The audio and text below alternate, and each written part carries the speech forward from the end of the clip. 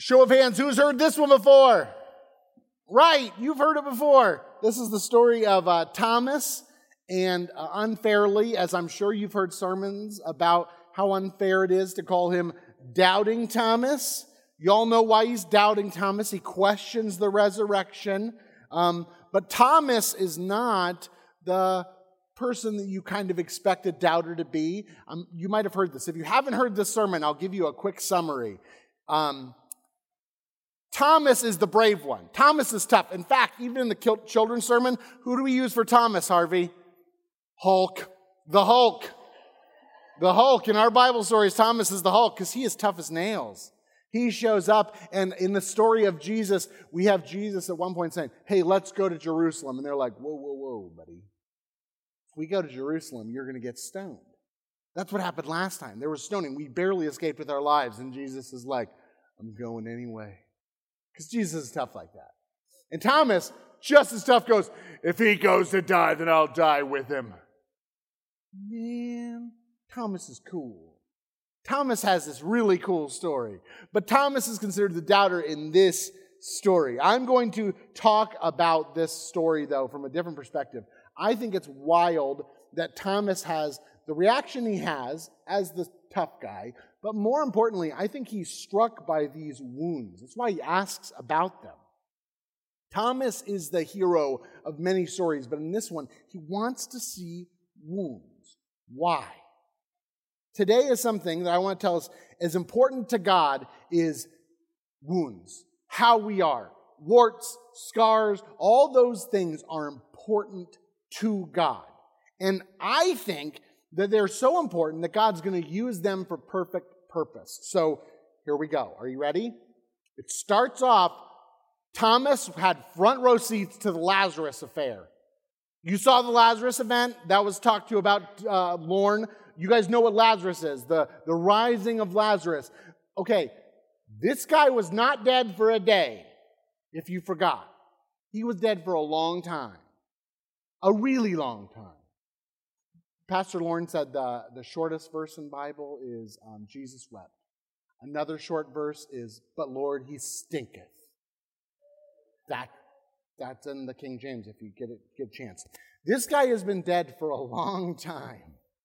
3 days. So much so that when Jesus shows up, they're like, you're late. You should have been here a couple of days ago. Jesus shows up and he does this big dramatic, roll away the stone. Let him come out. And they're like, ooh, no. Don't roll away. Do you understand what happened? It's a biological miracle, not just an incredible miracle that somebody has passed away the day before, but someone has passed away days before, and he's like, I'm going to raise them to new life. So Thomas coming to the disciples, then being like, we've seen the Lord, he's back. You would think Thomas would be like, duh. That's so Jesus. That's exactly what he would do. He brings things back from the dead. But this isn't the case. Weird that Thomas is the one going, I'm going to have to see this to believe it. In fact, he goes further and says, I'm going to need to see those holes in his hands. I'm going to need to see the hole in his side. I was there. He's dead. What is it about this moment that strikes Thomas, that Thomas isn't okay with him coming back? I think it has something to do with Thomas seeing an execution, which is very different from somebody just passing away, which is what Lazarus did. Jesus claimed he was king according to those charges that were laid against him, and he didn't argue it at all. Jesus came to town through the king's gate, riding what a king would ride, the descendant of David. People threw a party, and they're like, keep it down. He's like, folks would party, the rocks would party if they weren't. Then he flipped over money changers.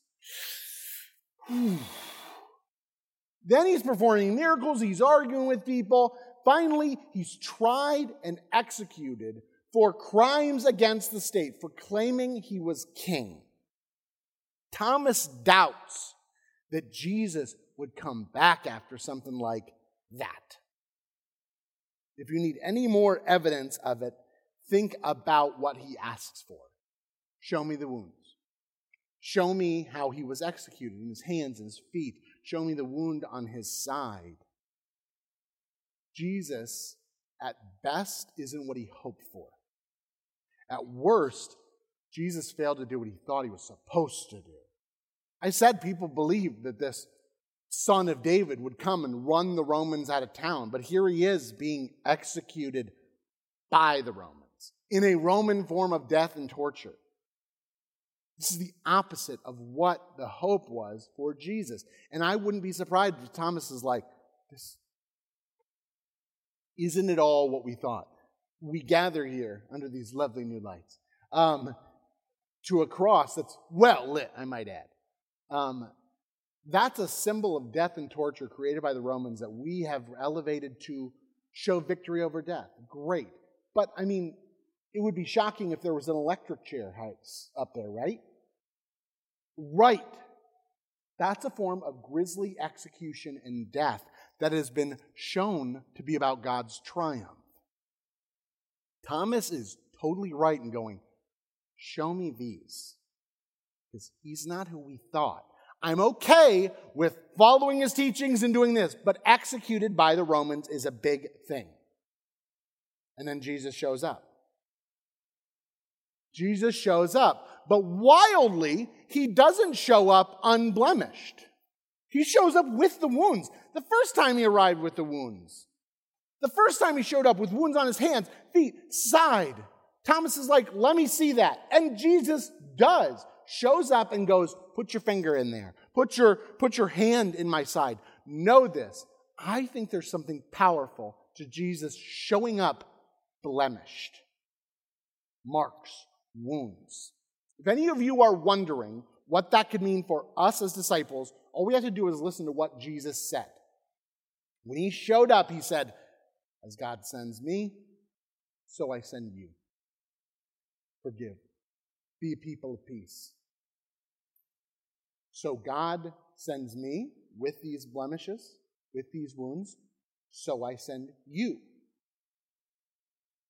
Many of us carry wounds, injuries, mistakes, shortcomings, failures, and we wonder, are we good enough to be those people of peace that have been challenged to carry this gospel into the world? Disciples are pretty cool, right? Are we really that? With all of this, can I be that person that carries the good news? This message is for us. So I have been sent, so I send you. With these wounds, scars and all. If I hear one thing coming through this, it says scars, wounds, injuries, mistakes. Those are those are part of it. That's how God decided to send his son back into the world. God decided to redeem the world through this injured human. This is not just some simple sermon to say, you're great. This is a profound statement that all of us, no matter how messed up we think we are made to be people of peace. We are sent into the world to carry this gospel of truth. God intends for us to carry our blemishes. God knows that we're going to make mistakes. We're actually meant to heal from those mistakes. We carry scars, which are hard-earned. So don't hide them. Bear them to the world. Share them with the world. Connecting people to a faith that isn't stored up in some pristine palace, some perfect example, some model of perfect living. I read a book one time that says the good life is considered associated closely with risk aversion. No.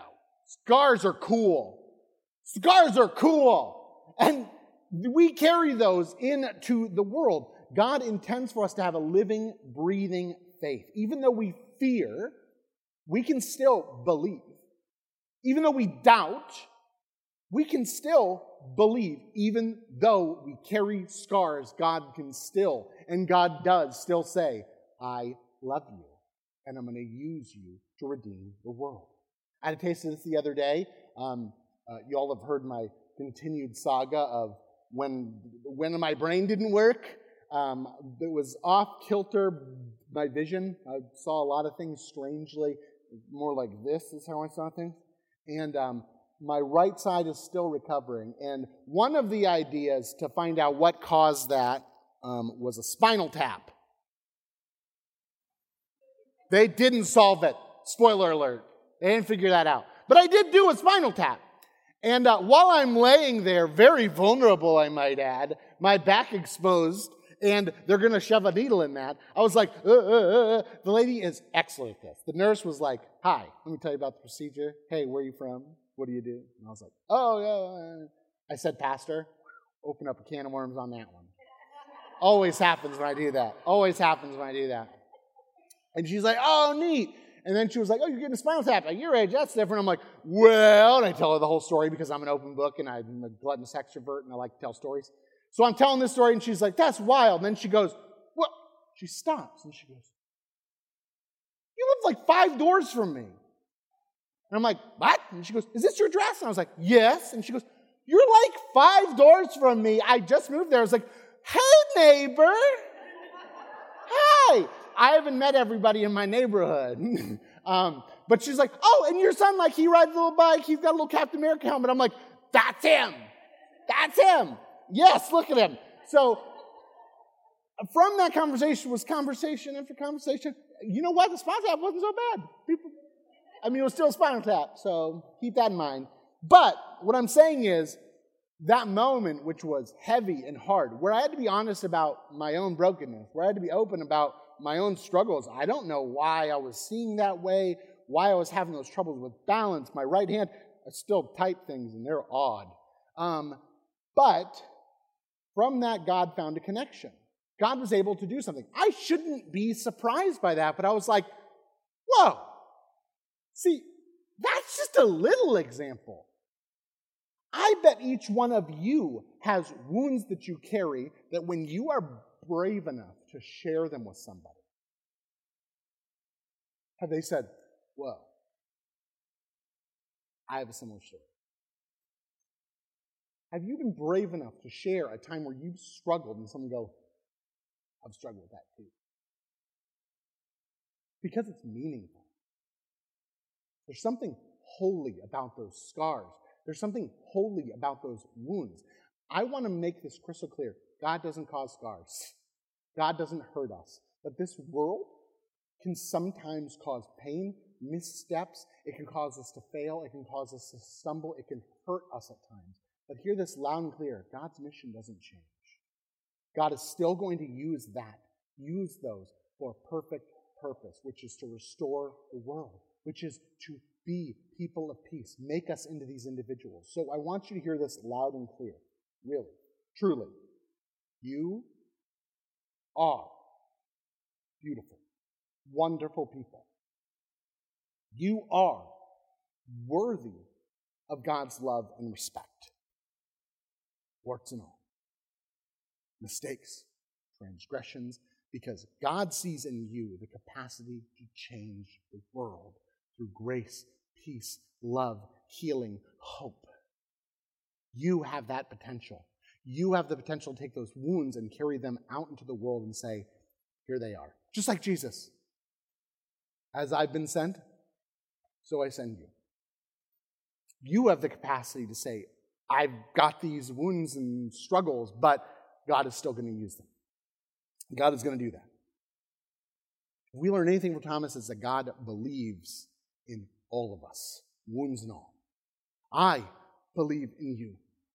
This church is a mission of people that believe that we are going to change the world. Proof of that is God wouldn't have put us all together if God didn't mean to change the world for grace and peace. And that's good news. And for that I say amen.